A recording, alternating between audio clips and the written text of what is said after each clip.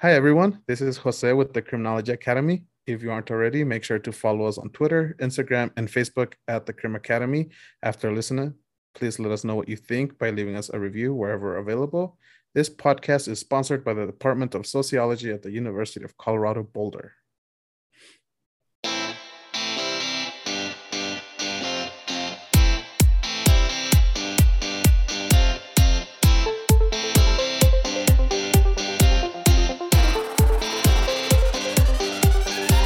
Hi, everyone. Welcome back to the Criminology Academy, where we are criminally academic. My name is Jose Sanchez. And my name is Jen Toslieb. And today we are going to not have a guest. Instead, we're going to talk to you about our experiences as TAs and RAs, that's teaching assistants and research assistants, and sort of what that entails and what we've been asked to do when we're filling those positions. Cool. So we're not doing introductions today. I think everyone has heard enough about us at this point. But as Jose mentioned, we're going to talk about kind of like the three pillars of academia. So we're going to start off by talking about graduate teaching assistantships, then move into graduate research assistantships, and lastly, talk about service and engaging in service work as a grad student. Before we jump into that, we thought it would be good to just kind of highlight what our experiences have been as teaching assistants and research assistants. So Jose, I'll let you go first. Okay, so I've done 2 semesters as a TA, my first semester and my third.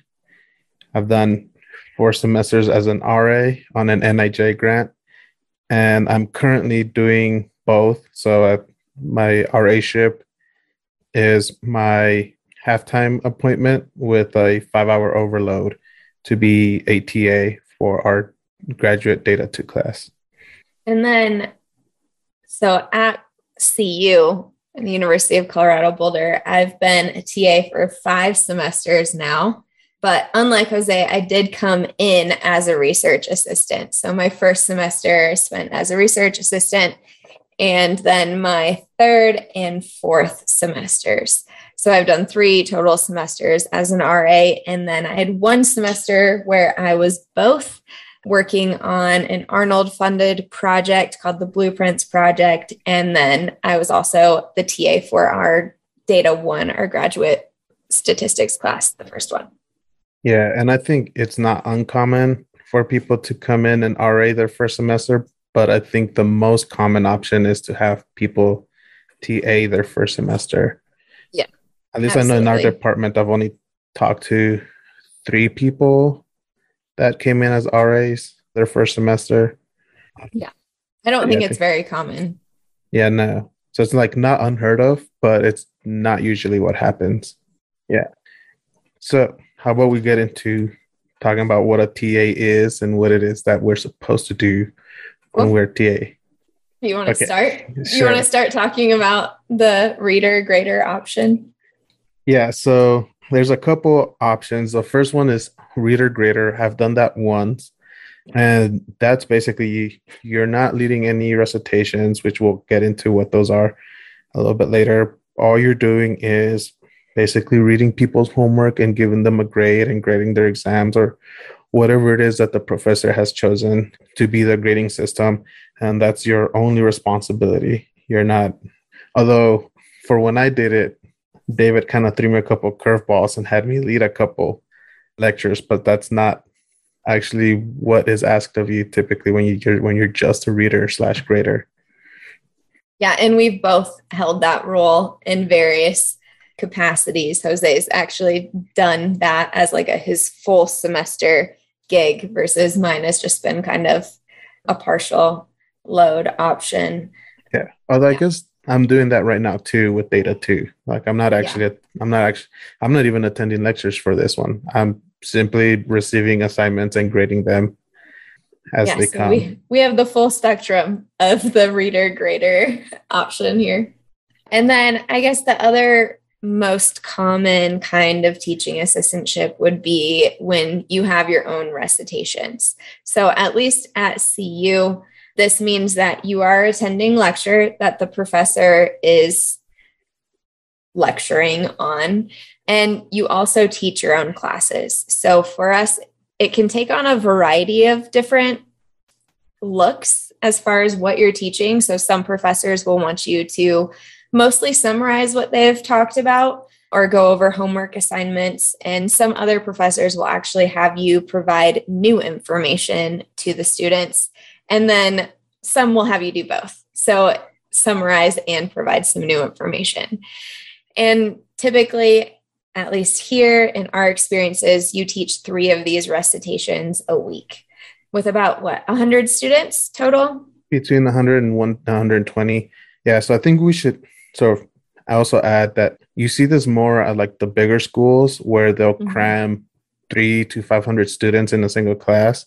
And so they will meet the whole couple hundred or whatever will meet once a week for a lecture from the professor. And then they get split up into smaller 30 to 40 people classes that the TA will then sort of lead. And you can't usually just kind of offshoot to whatever it is you want. It's usually, like Jen said, sort of umbrellaed under the bigger class. And depending on who the professor is, they'll ask you to do something a little different. But yeah, it's usually 30 to 40 people per recitation. And then depending on how big the class is, you'll either be doing it your own. So if like the class is only, say, 150 to 200 people, you might be the only TA doing recitations. It's a huge class. It's like 100 students, I think. Well, yeah, I guess so. Because if you end up say around 30 per recitation, what's that? Oh, yeah, but that's about 90. Okay, yeah, so not 200. But from 200, you'll usually end up with a team of TAs. My first semester, I was on a team of 4, and an older student will usually be the lead TA, and they kind of show you the ropes. And normally, there's positives and negatives to both of these options, at least in my experiences. So I've done both of these. When you're the only TA, you have like all of the freedom, right? You get to decide what you want to talk about. Obviously with the instructor, the professors, under their guidance, but you have a lot more freedom in what you want to talk about versus if you're on a team, you all at least somewhat need to be talking about the same material. So everyone is getting the same information. So sometimes it'll be like everyone kind of talks about what we're going to talk about, and then we each come up with our own slides. I've also done it to where one person has made the slides for 1 week and then everyone just teaches that same information. So yeah, you're a lot more restricted as far as the information you're going over in a team setting. Yeah, so that's how we did it when I was on the team. We split up the weeks and each person was responsible for creating the slides for that week. There was some flexibility into how you delivered the information, but the key points were always the same. We had a little bit of flexibility, and so we had to give out quizzes. And so we were able to sort of design our own quizzes. But some of the challenges that can come up with a team of TAs is, at least in my experience, 2 of the TAs would butt heads all the time whenever we had our weekly meetings, while the other TA and myself would kind of just hang back and let them hammer out their issues. The only unfortunate part was the meetings would then start running like super long while they were trying to hammer out, and the professor would try to like mediate the meeting to see if we could reach a consensus. And then sometimes the 2 TAs would butt heads, somehow manage to agree with each other, but their choices would end up being a drag on me and the other TA. Yeah, our workload, like they would decide to somehow take on more work. But because we have to remain consistent, like every TA had to take up more slack.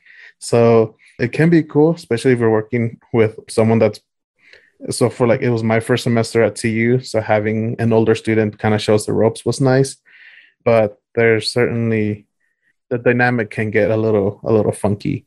I think it all comes down to like your teaching philosophy too, right? We all have different opinions or perspectives on how teaching should be done and how much feedback people should get on papers that they turn in, and how tough to be on grading, which we can talk. Well, I'm sure we'll talk about grading in a little bit. Yeah, definitely. I think it's good because it starts helping you so realize what kind of instructor you want to be. Like Mm-hmm. if that's what you're planning on doing in the future, you kind of start, I guess, being in like that team setting can kind of start having those ideas start coming. Like if someone says they let's take late assignments and your like immediate reaction is like, no, that No. sounds terrible, then that's kind of a good indicator that you may not want to be a professor that takes late assignments in the future. Yeah, totally.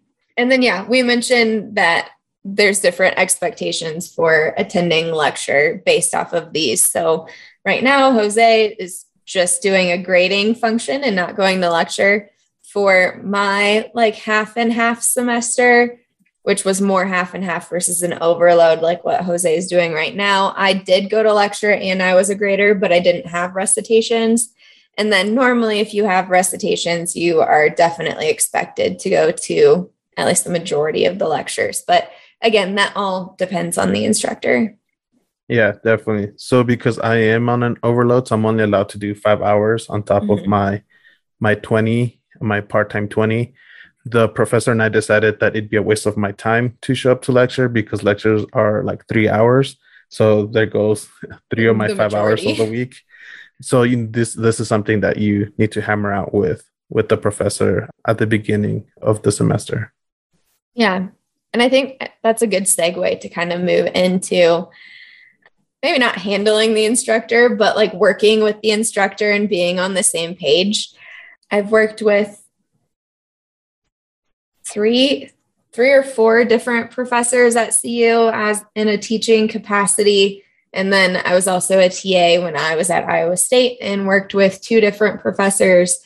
And everyone has a different style for how they want to handle their teaching assistants. And so, I mean, it's pretty common to at least maybe not have a sit down, although I think most people like to have a sit down before the semester starts to meet with their TA, but definitely some kind of communication so everyone can get on the same page as far as expectations, what grading should look like, what kind of average they want in the class, how often you should be going to class. Yeah. Yeah, no, absolutely. Yeah. So when I was with my team, we met once a week with the instructor. We met actually like 2 weeks before the semester started, and we spent, I don't know, how long was it? 3, maybe 4 hours. It's a She long wanted to time. really have us, well, she had us like really be involved with like the development of the syllabus for the entire class, not just our own. But then the other instructor that I TA'd for, it was usually an email or a text check-in, like anything that we need to discuss. No, not really. Yeah. Yeah. So on top of like the meeting before the semester actually starts, yeah, some people, like Jose was mentioning, like to meet pretty regularly. And I feel like that, I mean, that was a thing for me like earlier on. I don't know if you noticed that change, Jose, but it's like now that I'm farther along in the program, they're like, just let us know if there are issues. Yeah, I think it depends on team composition. So I know some people didn't really matter who the instructor was, they'd always have. Or it didn't matter who the TAs were. Like they could have, I think there was a point where some of the people in my cohort were in teams of year 2 plus TAs, and like they always still had to meet on the regular.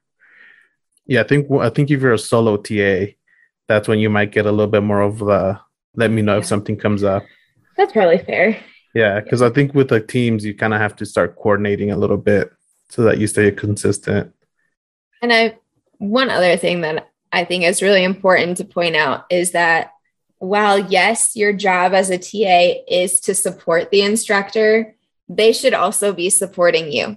And like, if you don't know, like if you're teaching recitations and you have no idea what to cover that week, don't feel like you have to handle it all on your own. Like, ask them, but that's also their job. Their job is to be there for you and to help you. And like, if you're behind on grading, don't just ignore them.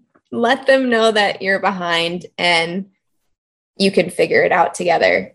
And I mean, it's their job to communicate their expectations of you. It's not Mm-hmm. your job to have to ask, although you might have to if you are unsure about things. Yeah, definitely. And it's also good to keep them in the loop when things come up. So if you're dealing with, I don't want to call them a problem student, but a student that might be a little difficult to deal with, don't feel like you have to sort of handle that on your own because they're in your recitation and you're the one that's dealing with them for the most part. Some professors will tell you if someone starts getting a little unruly, pass them on to me. I'll step in. Or when I was staying with recitations, she would always tell us, like, if you need to make a tough call, do so, use your own discretion, make the call, and then let me be the bad guy. Tell them the professor said this, this, and this. So if you have an issue with it, take it up with them. And then she'd tell us, just send me an email kind of appraising me of the situation. So if that student does reach out, I kind of know what's happening and I can handle it from there. Like, I need to know what your decision was so that I can have your back. Yeah. And that's also a really good thing to set ahead of time. Like, talk about that. So that way, when you do get, because it's inevitable, you're going to run into a student like this, whether it's because of grading or because they're having a tough semester or whatever it may be, it's going to happen. And so knowing how the professor or the instructor wants you to handle it before it actually happens is important. Because, yeah, you want to know if you have more freedom or if you need to be more careful with how you handle the situation. Yeah. But I mean, to me, a good instructor is going to have your back, like what you were talking about, Jose. Yeah. Yeah. Absolutely. Yeah. So I think we can start moving into a recitation versus being on your own. Oh, wait. There's one more thing I want. It's not necessarily about the instructor, but Jose, I don't feel like you've had the pleasure of this experience. Maybe you have, but so my first time teaching, it was a lower level undergrad class, and inevitably I had multiple parents reach out to me about their kids' grades. Like, these are not kids, right? They're adults. And one thing that I think is important to point out, because I didn't know how to handle this situation at first, I had to ask the instructor, but you can't talk to the parents about these students' grades. They're adults, so you can't do that. So you can politely respond back. And it's always good to let the instructor know. I forget, too. Is that a HIPAA violation? Yeah, it is. Because, yeah, so the instructor that I TA for, she let us know pretty much on day one. Like, if someone, if anyone but the student reaches out to you, you can't say anything to them. There's check with your school, because I don't know if this is across the board, but with CU, there's certain things that they can do in order for us to be able to release that information to them. But for the most part, most people don't do it. So just be really careful. Yeah, you don't want to get in trouble for that kind of stuff. And, maybe you wouldn't, but also, yeah, just don't put yourself in that kind of situation. Yeah, absolutely. Yeah. And again, that's also, communicate with the instructor. Yes. Yeah. Never leave them in the dark about stuff like that. It's just for the best that you let them know. Because I've never had a problem with an instructor. I know other people have, but my experiences have all been positive when it's come to tricky situations like that. Mm-hmm. Yeah. All right. So yeah, let's move into talking about handling recitations in your own class. So let's start with recitations, because we've both done that already. Yeah. So I haven't taught my own class yet. I'm scheduled to do it in the summer. But one thing that I do feel I can say with confidence is recitations offer you a bit of a safety net that you don't have when you're teaching your own class, because you always have that instructor that you can sort of fall back on. 100%. Yes. With your own class, you're kind of gonna take the shitstorm that comes with any decision that you make. Because you're not from experience, yes. You're not gonna make everybody happy. It's just not gonna happen. But at least with the recitation, you can be like, "Hey, professor, here you go. Here's the student. I'm tagging you in." Yes. Oh man. But okay, so there's always the like whenever I'm talking to incoming PhD students, there's always the question of well, I guess we can tie in like first day of class stuff too, but like when you're teaching your own recitations, do you have your own syllabus or do you just focus on the like overall classes syllabus and then just kind of discuss your expectations? And two, how to dress. I think those things come up a ton, especially amongst maybe the like younger incoming PhD students, because, you know, it's possible that you might be 21 and coming in and teaching recitations for the first time, and your students might also be 21 or older. And so it's like, how do you deal with those power dynamics? Yeah. So I feel like let's start with the syllabus stuff. Jose, have you ever made your own syllabus? So we did. For when I TA'd for Deviants, when we had recitations, we each all had our own syllabus, but we didn't put down any like week by week breakdowns. So that was like the main core syllabus. Our syllabus was more, what is it that we're going to expect from you in like my recitation, what you can expect from me. And I guess we can start blending it a little bit, but I set sort of my classroom expectations. What was the times that you could expect me to email you back if you sent me an email? Let's see, what else? My office hours. So it was like a much shorter, like 1 page, maybe 2-page document. So it wasn't as thorough as, and then, you know, you had like we had like the disclaimers that CU wants you to have on there. Yeah. I think my first semester was the only semester that I made a syllabus for recitations. And it included all of the same things that you just mentioned, Jose.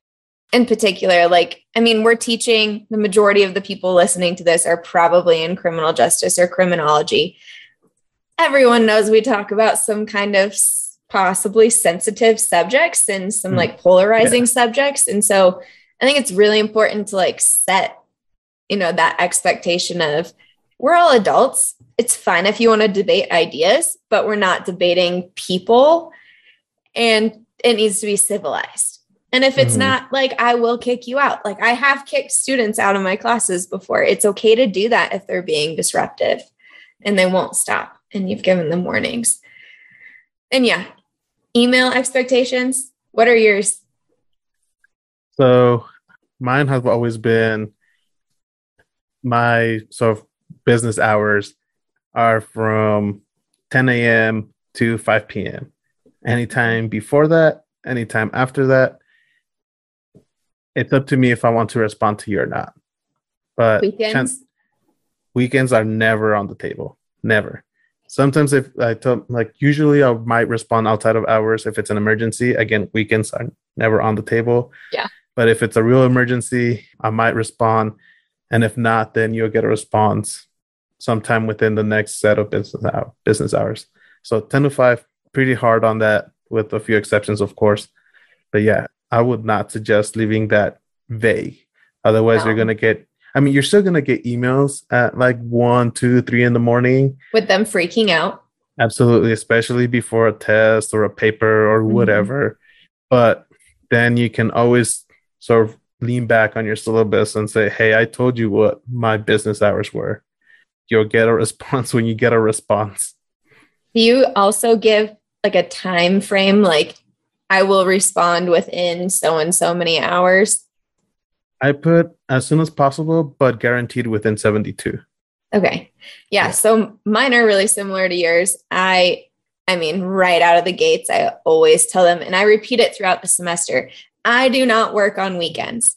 Now, sometimes I do. We're grad students. You got to work on the weekend sometimes, but that's my time. And so I usually use that for like my, like either my own like coursework or like my own research, and not for like teaching stuff. Exactly. And I mean, mine are a little bit a lot. So I start at like 8 a.m. So I'm like 8 to 5 is when I will be around email.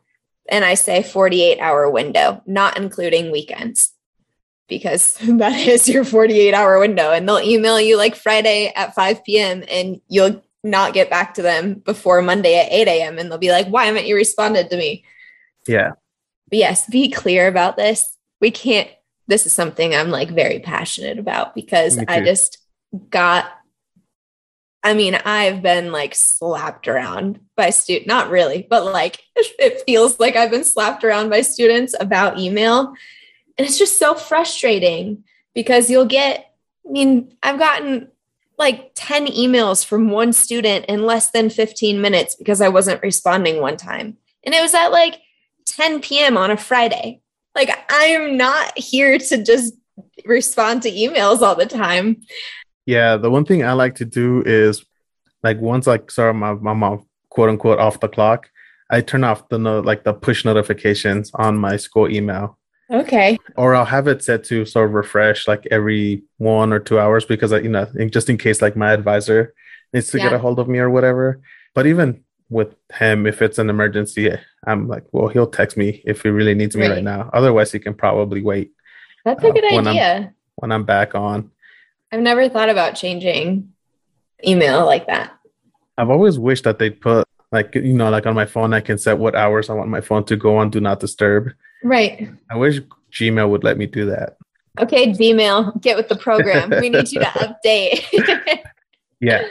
The other thing I would probably not recommend, although I'm thinking of bringing it back next semester and kind of see how it goes, is phone numbers.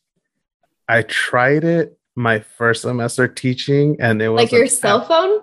Like my my first semester, I did my own personal number, and it was an unmitigated disaster. I think it lasted maybe all of 2 weeks before I was like, okay, you know what, cell phone is off the table. You had people calling you?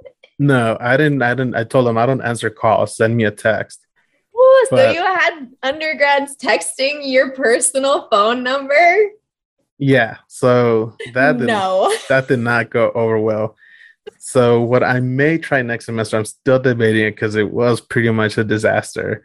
Oh, so that's the other thing. Always make, like, if you do have a syllabus, always make sure that you put in like a disclaimer that it is subject to change. That way, like you can't get nailed to the cross in case you do something. And I made sure to put like in huge red letters, like this is a trial run. We're gonna see how this goes, and it is up to me whether we like axe it or keep it. And like I was like, no, like we're done here. Like, yeah, do not bother texting me because I am not answering anything. Like I will block you immediately. Oh man, that's so wild. No, I've never had an undergrad text me, not for like teaching. So for next semester, I'm thinking of maybe using a Google Voice number, but even then, I'm still a little, because that at least like you can silent or. Were they like, just like, I just can't even imagine getting text messages. Like I know how I text, and I text like 7 messages in a row before anyone responds. Jose knows this. He's been the subject of my text messaging. I just can't even imagine that happening from undergrads.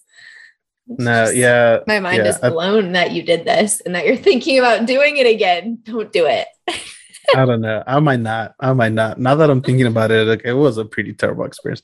I thought, let's try something new, see how it goes. But no, it was an unmitigated failure. All right. Well, should we put our recitation syllabi on the website? Do you still have yours? Maybe it might be in my. I'll have to check if we can find it. Sure, it might be used to somebody. I mean, if you want, you want to see what some of them are like, and you don't have access to any of them, we'll try and find them and put them on our website. Yeah. So let's see what else. Office hours. I think that's. So what is it for us? I think it's like 5 hours total of office hours. Is it 2? 2 a week. Yeah.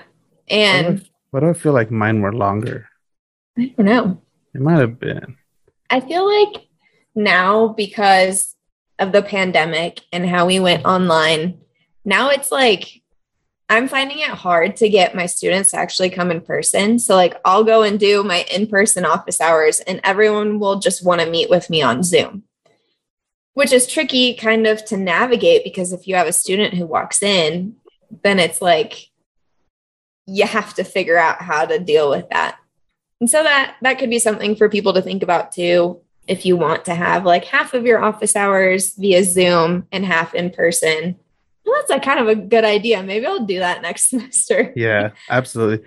And I don't know if you use it, but I rely pretty heavily on Calendly because I can sync my calendar with it. And Yeah. especially if you're doing like Zoom office hours, like Mm-hmm. I hate just kind of sitting on Zoom waiting to see if someone drops in or not. At least that way I can see like, oh, no one has signed up for office hours. So like I don't have to stress about it too much. And I also find that people are a little more reluctant to show up if they have to schedule something as They opposed to are. just drop in. So Calendly, I recommend using something like Calendly. Yeah, I've used that like when I taught my own class over the summer. That's how I scheduled everything. Like if you want to meet with me, then you have to make an appointment. And it works really well. You can put in your Zoom link and all of the password information and stuff if you're using that. So yeah, Calendly. Calendly? I've always said it Calendly. Calendly. I don't know how you say it. And I keep saying Calendly, but that's probably not right. The other thing I like about it too is it helps prevent like the student dropping in and then just kind of sitting there for 2 hours because you can schedule it to be whatever chunk of time you want. So I think I have mine set up for 15-minute chunks right now. Of course, no one's taking me up on them Nope, never. so far. And So you're doing stats. It just yeah, blows my I know. mind. I'm like not even like just stats. I'm doing like the data 2 class. Yeah. That Like is that. one thing I will say. If anyone is teaching statistics, good luck with office hours. Well, except Jose's experience, but my first time TAing a stats undergrad class was just like 17 students in my office at once, all the time. Yeah. Yeah. Okay. Yeah. All right. Classroom expectations. I feel like we kind of skipped classroom expectations. How do you handle day one of either recitation or your own class? I mean, I kind of mentioned this already. Like, I do not tolerate like people being rude to each other. I just don't. Like, you can disagree all you want about ideas. I think it makes for an interesting discussion, and I like having those challenging debates. But do not put someone down. Don't make them feel stupid or that their ideas are wrong because maybe you just have different opinions about the world, and that's fine. And so like that's like one of my main things is like if you are rude and you don't stop when I tell you to stop, you are leaving.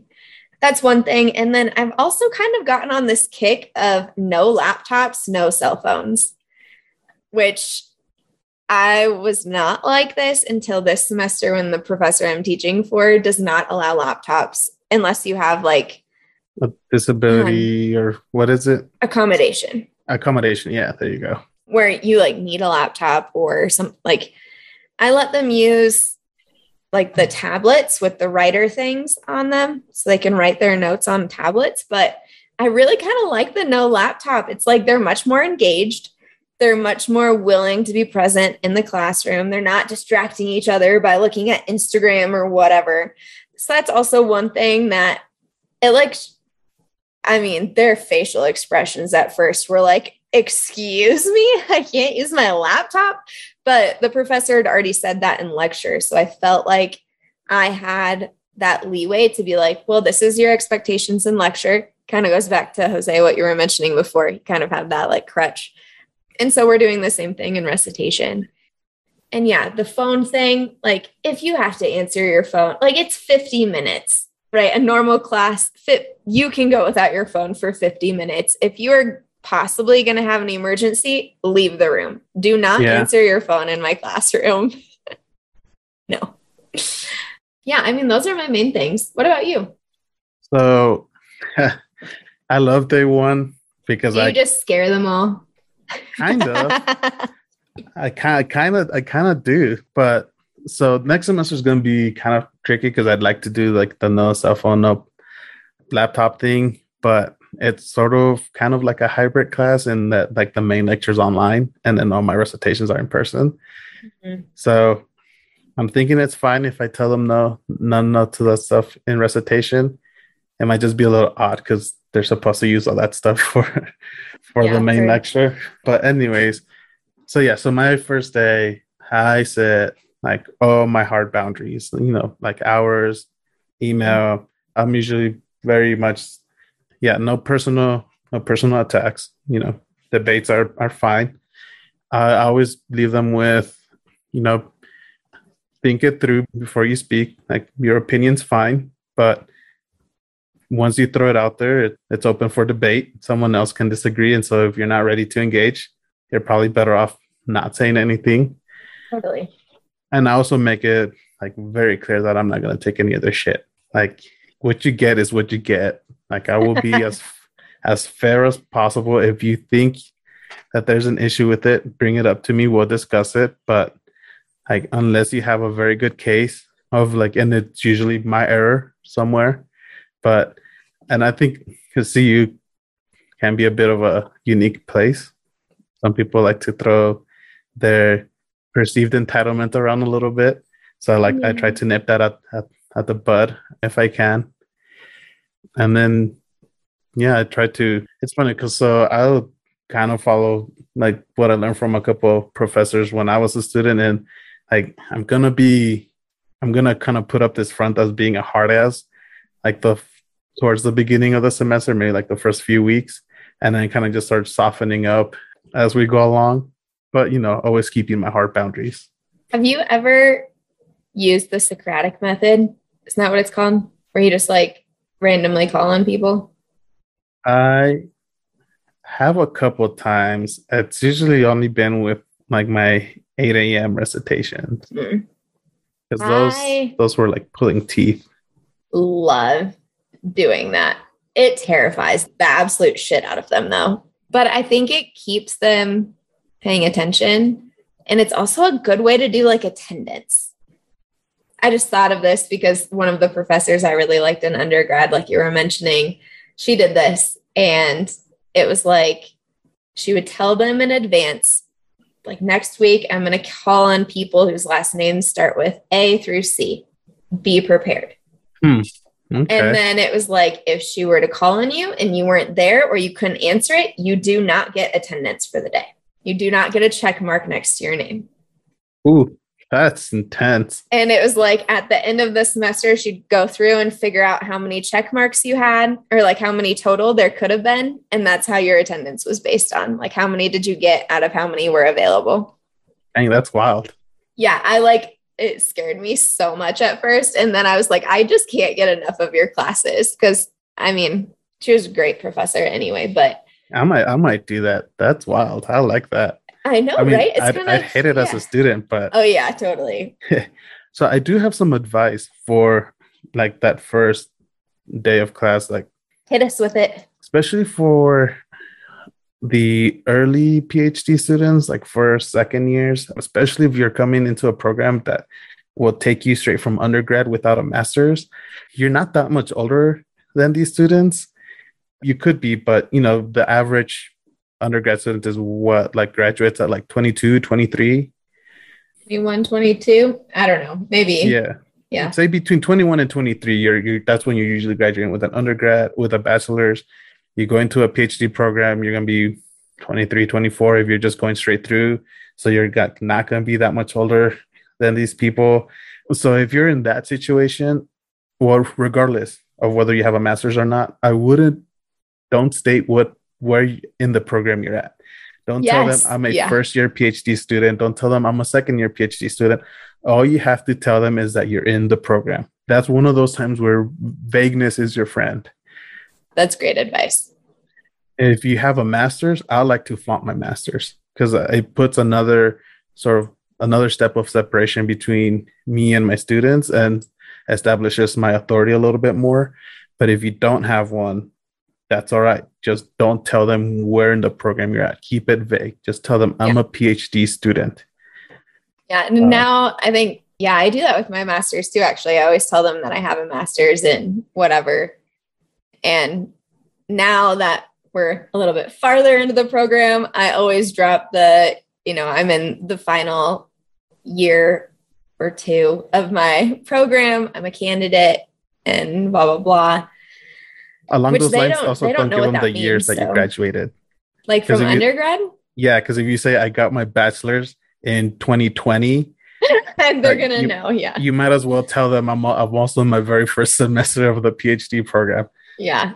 So I thought yeah, I guess how long ago I graduated with my undergrad is shining through because I was like, oh, what? Because they're going to call you old. shit, when did I get my undergrad? 2016, I think. 2012. And Yeah. everyone is like, what? Yeah. I got my 2016, my master's in 2018. Yeah. But I'm not as young as people might think. I have gaps in places. Anyway, I cut you off. Other tips? No, that's fine. I think I cut you off too. So we're 1 for 1. You didn't, but it's I'm the pretty other sure thing, I guess, is like the dress code, yeah. which I have a lot of thoughts about. I think it's very dependent. So, so when I was in LA, like I would dress pretty nice, like, or not nicely, but pretty formal. That's probably the better word. I did that here, and I was like way outdressing my students to the point where I started to feel a little uncomfortable. Yeah. And so I started to sort of tone down, but still maintain a certain level of formality. So instead of coming in, say, in like a suit, I'd come in with like jeans, a button down, and some dress shoes. A suit? Dude, if you're not wearing Birkenstocks with your suit, you are severely overdressed in Boulder. Yeah, so I think dress code is going to be pretty location dependent because Boulder is a really laid back place. Like, I don't think I've ever had a student not showed up in athleisure, or however you say that. Yeah, I feel like I am a little bit different when it comes to the dress code part. Like, even given the fact that Boulder is very laid back, I try and kind of, Jose, what you were talking about is like establish myself as a professional who has more knowledge and information. And I do kind of try and set myself up as a hard ass that, like you said, I'm not going to take your crap. And so maybe the first day I'll like dress a little bit nicer. And then I'm like all of a sudden wearing jeans with holes in a sweatshirt. And then some days I'm like full, like, what did we call it? Hipster vibes, where I have like dress pants on with like some chucks and like a t-shirt with like a blazer or a bomber jacket. I'm all over the place. But some people will say like you should always be dressing professionally for the setting, whatever that may be. There are definitely days where some of my undergrads outdress me. It's not very common, but it does happen. Yeah, I've never had that. Yeah, I don't ever drop down below business casual. And like, I'm not saying that, my way's better than yours. No, it's fine. But I mean, it's just, and then I think it's also what do you like to wear? Because to me, like, I love wearing that stuff, back when it fit. But I mean, I don't know, I'm starting to dig like the business casual kind of hipstery look. Like if people look at our Twitter and look at my photos on that last day of ASE, like I might start rocking that as like my normal teaching outfit. You liked my look that day too. Yeah, I did. Yeah. But I mean, all of this to say that I think it probably depends on your department and then the location that you're in. But I also I think some people will try and give you a hard time about what you're wearing. But I think the most important thing is for you to feel comfortable and like you can teach and whatever that means for you. Yeah. Yeah. If you feel like whatever you're wearing, you're going to stand there thinking like, am I dressed well enough? Am I dressed well enough? Then maybe, take like that next step to where you won't be having those thoughts. Like dress up until where you feel comfortable. And like it's not going to be a distraction. Because actually, so that's what happened to me, like my first couple of times teaching, like my very first semester, was I was actually way too overdressed. And so I kept thinking like, wow, I'm like way overdressed. And I kind of had to find like a little bit of that comfort level to where it was no longer an issue. All right. Do we want to talk about our own class at all? I mean, I don't know if we need, I mean, there's like a lot of similarities. The main thing that I would say, so I've only taught my own class once. It was a undergrad introduction to statistics class. And the main thing here for me was plan your syllabus ahead of time and try and use like things from professors that you've liked in the past. So I had, I think, 4 different people's syllabi for that class, and I chose what I liked and I left out what I didn't, and I added some of my own stuff in there. But you want to make your syllabus incredibly clear, like deadlines, late assignments, what you're willing to take, how much you're taking off, email, all of that. You want everything to be super clear and you don't want to be vague. A lot of people have started to do like syllabus quizzes where like they'll give a point or a couple of points for people like of extra credit to fill this out to like ensure that you've read it. I did that. I don't know that I would do it again. Yeah. And then I never liked those. Yeah. And then like the last thing is just to stay on top of stuff. It's really easy to fall behind on like lecture planning.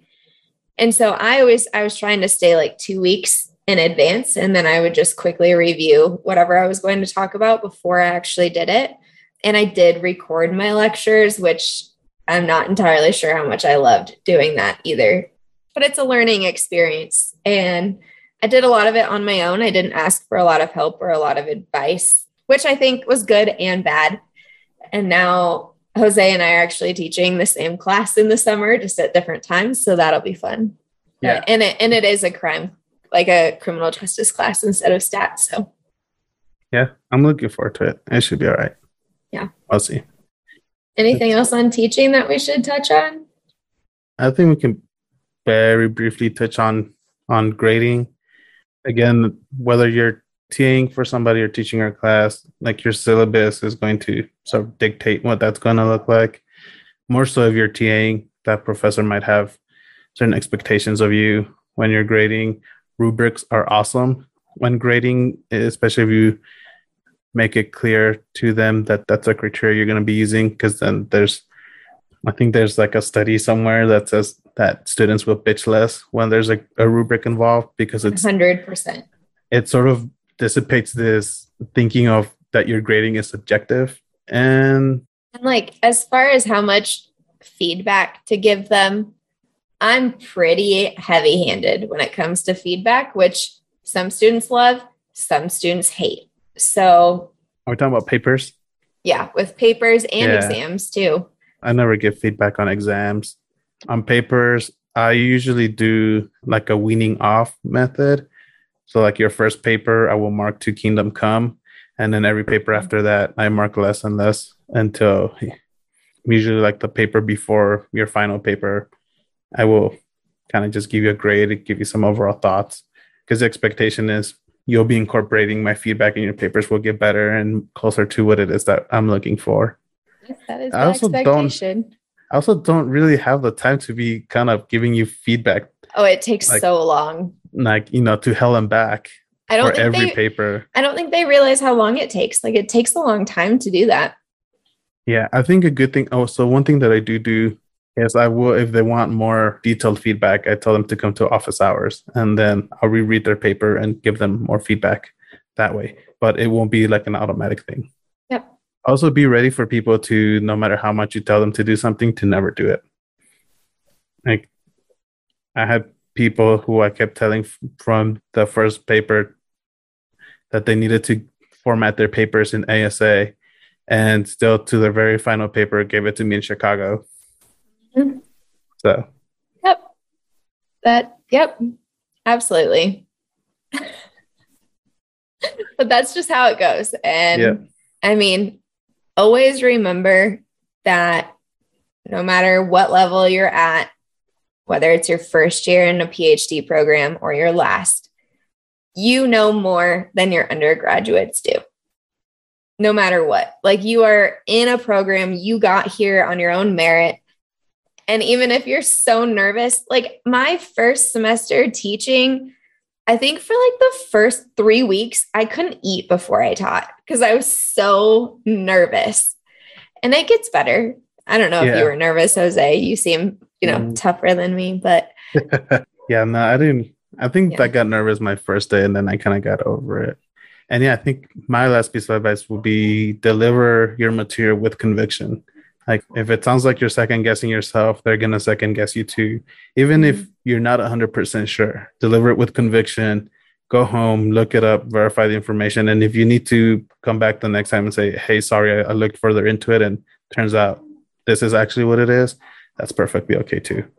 Oh, I guess I have at least one more thing on that note. If someone asks you a question and you don't know the answer, I personally think it's perfectly fine to say that you are not sure and that you can look into it if they're interested and to send you an email to remind you to look into it.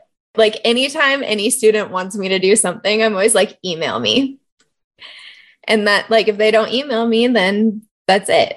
So, yeah, deliver with conviction, but also don't be afraid to say that you don't know, because I kind of think it's refreshing when you hear professors say that in a way, because they're establishing that, yeah, they're really smart, but like they don't know everything, but they're willing to figure it out for you. Yeah, yeah. So I guess I should amend my statement a little bit. Don't bullshit them either. Like, like I'm Hey, saying, I didn't know. like, no, I'm saying like if you're not 100% sure, but you think what you're saying is correct, still deliver it with conviction. And then if you need to fact check it, that's okay.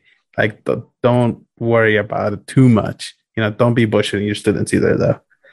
Like, yeah, if you straight up don't know, just tell them you don't know. But it's because I mean, it's happened to me where someone asked me a question. It was like some proportion of whatever, and I said, I forget. I gave them a range. It was like say like 30 to 40%.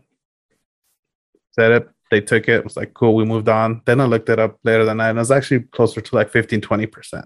So I just gave them like the updated statistic the next time I saw them. But it's like a minor thing. If it's something that's like cool, like pivotal to what you're saying, then that might be a little different. Yeah, probably. But all right, Yeah. we should probably move into research. Yeah. Let's do it. All right. All right. So research assistantships are, I don't know, do you like them better than teaching?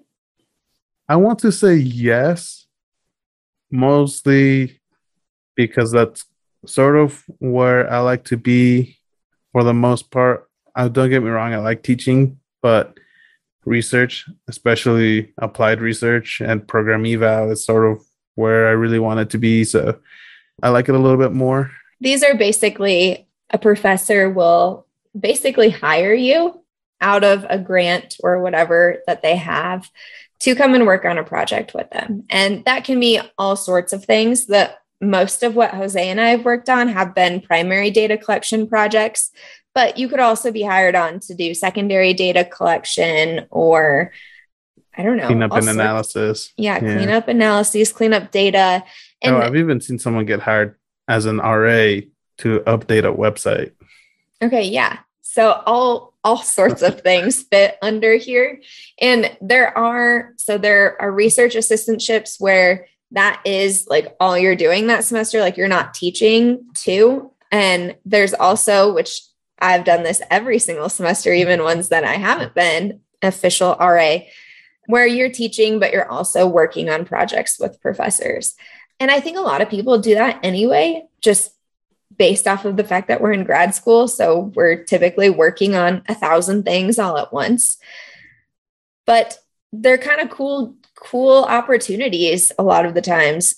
I Yeah. mean, we've done, Jose and I like listed off everything that we've done. And I'm just going to read it quick and then we can dive into some of this. But we've done all sorts of things. So we've helped develop our IRBs, our institutional review board documents. We've helped with establishing the research design for projects. We've done open science framework pre-registration or OSF. We've done Qualtrics survey programming, survey development, field work, including ride-alongs, interviewing all sorts of people, both juveniles and adults, done contact management with participants over long-term projects, cleaning, merging, and coding data, biannual updates to funders, and worked on sending data to ICPSR, which is kind of like a data consortium. So we've done all sorts of things. High five to that. So yeah, so being an RA doesn't just have to do with, working with data and doing like straight up, like just pure unadulterated research. It's also a lot of the nitty gritty stuff that has to happen behind the scenes, the administrative stuff, like going through like the IRB. And we have an episode on IRB. So listen to that, to kind of some of the challenges that might come up with having to work with IRB. Like the field work stuff, like that's, gathering data, that's fun. That's what we like to do. But, I mean, let's talk about field work real quick, because that's the fun part. So, yeah. Jose, what kind of field work do you do? Yeah, so I'm pretty sure I've mentioned it a couple of times. So I'm working on this NIJ grant with David Peyruz. We're evaluating the Gang Reduction Initiative of Denver, their gang intervention program. And what I get to do is at least once a week, I go to where Grad has their team meetings. I observe how they sort of talk about the program, talk about the job they do. I get to do ride-alongs with the outreach workers. So I get to sort of shadow them for a day, see how they interact with clients. I get to sit in on the multidisciplinary team meetings, see how partners from different agencies interact with each other, and, try to kind of have certain things that I'm on the lookout for, but also trying to see if anything new comes up that we hadn't sort of planned for. Yeah, it gets to just, I won't say it's easy work, because it's not. It's actually a real pain in the ass to do. It's exhausting. But it's also really fun. I get to just kind of hang out with the outreach workers sometimes, have lunch and kind of shoot the breeze a little bit. And I still with my researcher cap on as we're having like sort of these informal conversations, still kind of probing for information a little bit. So even when they don't think we're really kind of doing work, I kind of still am. So yeah, so field work, that's the fun part. Yeah. And then you and I have done interviews. I've done both qual and quant interviews, and you've done both too, I believe. Yeah, kind of. I mean, so you've had your open-ended questions, right? I've worked on a ton of different projects. I mean, the two main ones, the Lone Star Texas Prisoner Reentry Project, I came in like on the tail end of that. So I helped with the like longer term follow-up interviews, contact management, trying to get people to talk to us to do their interviews. I did go to a prison in Texas to do a reincarceration interview, which that was actually the summer before I even started at the program here. It was like on my birthday, basically, or right before my birthday. And I was in the car with another grad student who I'd barely met for 18 hours. That was an experience. We really bonded over that. Shout out to Kendra, who has done an episode for the podcast as well. And then my other like main one is the Oregon solitary confinement step up reentry program, or step down, which they're more commonly known, where I was involved in that from like the get-go, helped with developing the randomized control trial, helped kind of in more of a student, obviously, seat, helped kind of help them develop the unit, and then started working on the program evaluation. I've done 13, 14 interviews with people in solitary confinement, restrictive housing, I guess is what they would want us to call it. I've been to the prison, I've been to the unit, I've been into the restrictive housing cells. And yeah, then I've also done an interview with like a prison administrator, which was much more open-ended and qualitative. So yeah, like getting to go into prisons as a corrections scholar is really cool. Getting to meet administrators and talk to them and figure out how they feel about these programs, which I could go on forever about how difficult it is to implement programming in prison or to create change.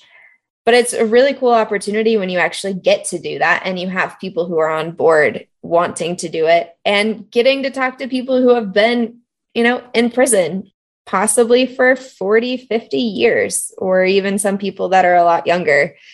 They have a lot of experiences. And yeah, that is the fun part. It's so like the days that we would go into the prisons, they're so long. They're such long days. You get there like as soon as they'll possibly let you in, and you stay until it's dinner time. And like maybe you might leave to get lunch, but at the end of the day, you're like, I just want to go to sleep. But then of course you have to do like the debriefing, right, with your team. You got to go through what happened, how the day went. what you can do better. But yeah, that's the fun part.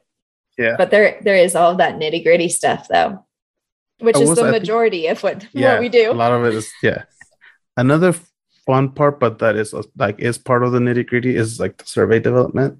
So you and I both have been part of survey development. So one of the great things that can come out of RA-ships is the data that you collect could then turn into your dissertation. And so if you have the opportunity to be on a project from the beginning, I know. So we both have suffered setbacks because of COVID. But anyway, so in an ideal world, it would turn into sort of the basis for a dissertation. But if you have the opportunity to be part of the survey development, it can be a real neat experience because you can kind of see how it is that these things sort of come into fruition and how you decide what is going to be asked and what's going to be included. How you're going to ask it, because that's really important. Yeah, how you're going to ask it. So like for us, we had to tweak questions to sort of compensate for the sort of average like education level of the participants. So, you can't throw out some fancy schmancy academic word. Sometimes you got to use layman terms.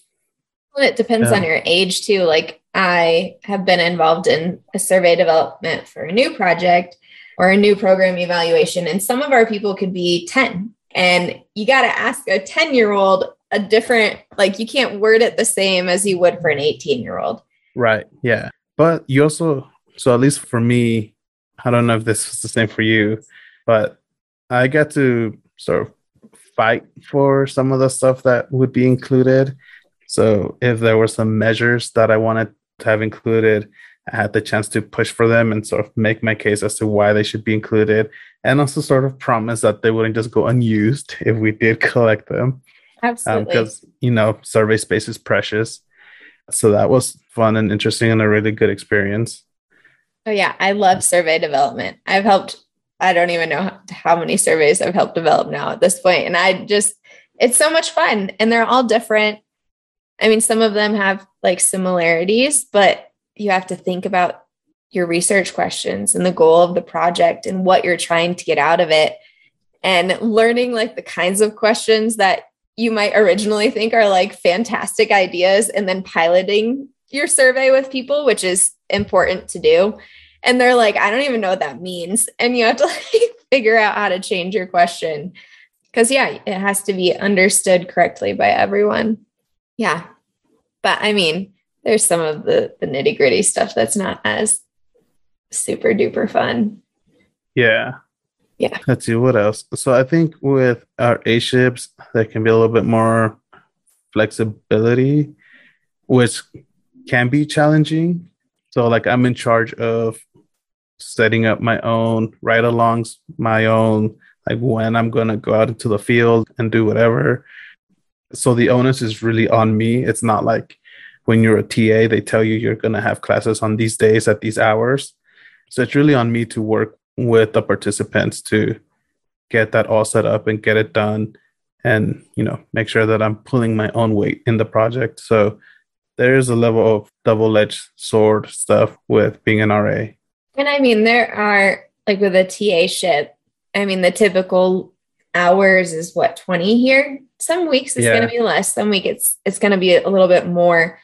But like sometimes with research assistantships, you're working a lot. And, you want to do the work because it's cool stuff.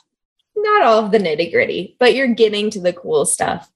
And so, I mean, there are positives and negatives. Yeah.